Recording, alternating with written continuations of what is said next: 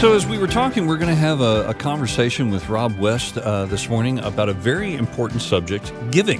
And money, as always, can cause a lot of stress, especially this time of year. So let's have a good conversation talking about giving and with Rob West. Hey, good morning, Rob. Good morning. Great to be with you, Ken and Deb. It's good to be with you. Seth is here with me today, and great. Yeah, so wonderful to have you with us talking about something that is a theme of the holidays, and that's being generous. Yeah, what an opportunity we have all year long, but I love that it's on the forefront of our minds in this season in particular. We were created in the image of the ultimate giver. I think this is one of the attributes of God that's most near to the surface in our lives. We were hardwired to be generous and to be givers because God himself was that giver. For God so loved the world, he gave his one and only son. And so we have the opportunity to celebrate that in this season. And I think our giving is just a reflection. It's an act of worship that demonstrates first our trust and dependence on him, but also just our joy and gratitude for the gift that he's given us in Jesus. And so what a beautiful way for us to celebrate what God has done for us as we give to others and take a portion of what he's entrusted to us and direct it back to those in need. So you have any suggestions of some things that we could do, be creative in our giving, any kind of, ideas like that?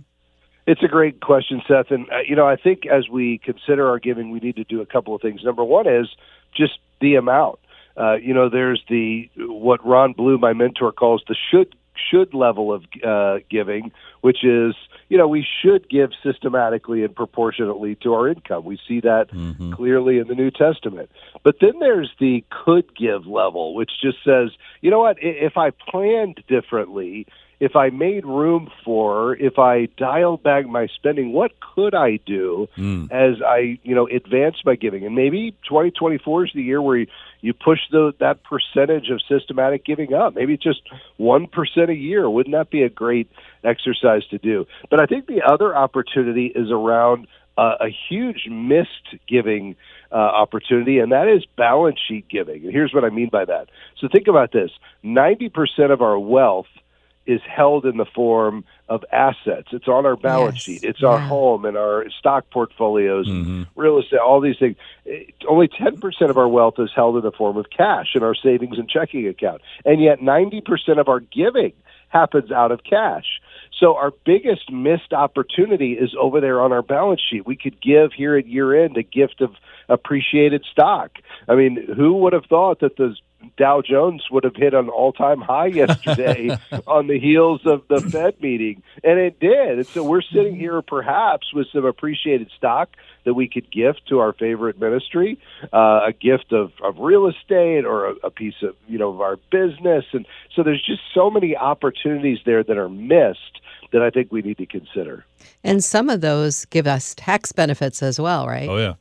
Oh, absolutely. Yeah, there's enormous tax benefits, and that's where I think an advisor who understands the heart of giving but also can help you plan strategically can be great. One tool along those lines is something called a donor-advised fund.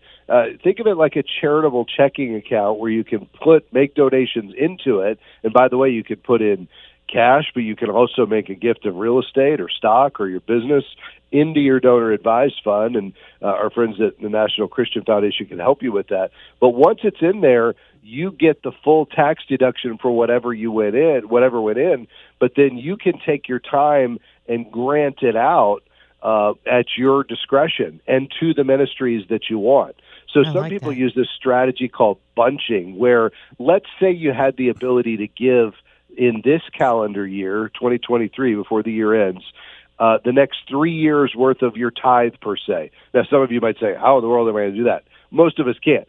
But some of us are sitting on a surplus in such a way that they could do that. Well, why would you do that? Well, that's going to get you above the standard deduction, let you itemize, take the full benefit of that 3 years worth of giving into your donor advised fund in 1 year, and then you could tithe that amount out over the next 36 months. So just a simple strategy, and I think one of the examples of how we can give wisely.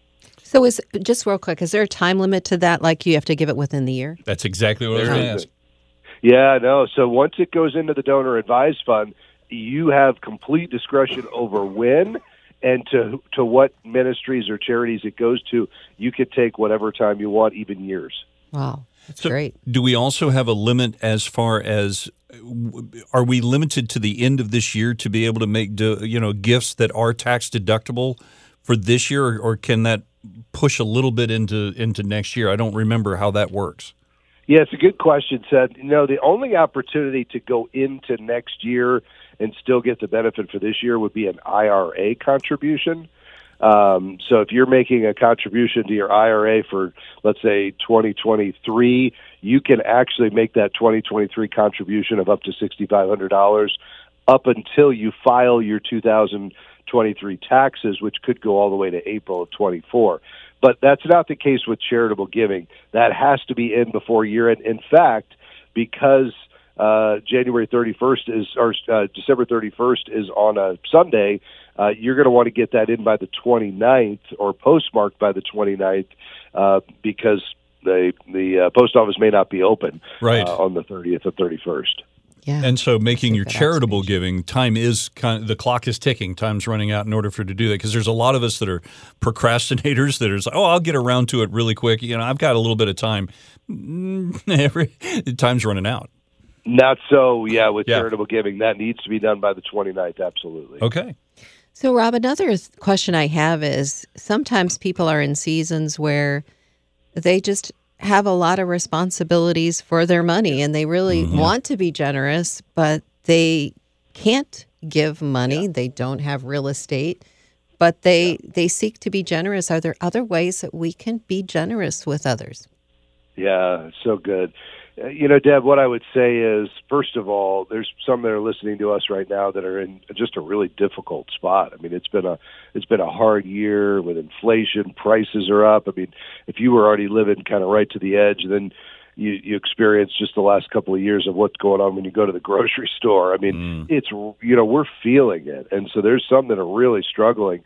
And so what I would say to you is, first of all, God is your provider, not the government, not your employer. We can trust him. His promises are true. But I would also say continue to give financially, even if you have to dial it back. I would just say continue to exercise that giving muscle, even if it's a very small amount, and just trust the Lord, and let's just not cut it off completely. But you're exactly right, Deb. I think especially in this season, I mean, let's be looking for ways to be generous with our time and our talents. Maybe there's somebody in your neighborhood who's, a shut-in who could use a visit, or somebody in your church who has a need, maybe a single parent who, you'd be willing to offer to babysit a child and give them just a chance to go down to a bookstore and sit by a fire and just, read a book, or, just something like that where you're giving an act of generosity that's not financial, but that still demonstrates the love of Christ. Mm-hmm. Great. Really good. Yeah, really good suggestions. How do we get more information, and we can, what resources are there so that we can go online and maybe get a little bit of advice and get some wisdom financially from you and your organization? Yeah, thanks, Seth. So I would head to faithfi.com. That's our website, faithfi.com. A couple of things when you get there. Number one, lots of articles on all of these topics on how do we live as faithful stewards. And here's the big idea, and this is the mission of FaithFi, is for you to see God as your ultimate treasure. It's not money as our ultimate treasure. God is our ultimate treasure. Amen. Often we think that he's the access to our abundance, and he is, but it's bigger than that. He is our abundance, right? So we have abundance before the first dollar, but then we've been given an enormous responsibility as stewards of God's money. It's not ours, it's his. And at FaithFi, we want to help you manage that wisely. Also, I'd love for you to download the FaithFi app. It's right there when you get to faithfi.com, or you'll find it in your Apple or Google Play Store. It is, I think, and I'm biased, but I think it's the very best money management system out there. So if you want to deploy Larry Burkett's tried and true envelope system, we've created a digital version of it that's beautiful and simple and easy to use, and especially with the popular budgeting software Mint going away at the end of this year, this is a great time for you to consider switching to the MadeBy app. It's great. Thank you. As always, a pleasure to talk to you, and great advice. Always. Thank you. Merry Christmas, Seth and Deb. Great to be with you. Merry Christmas. Merry Christmas.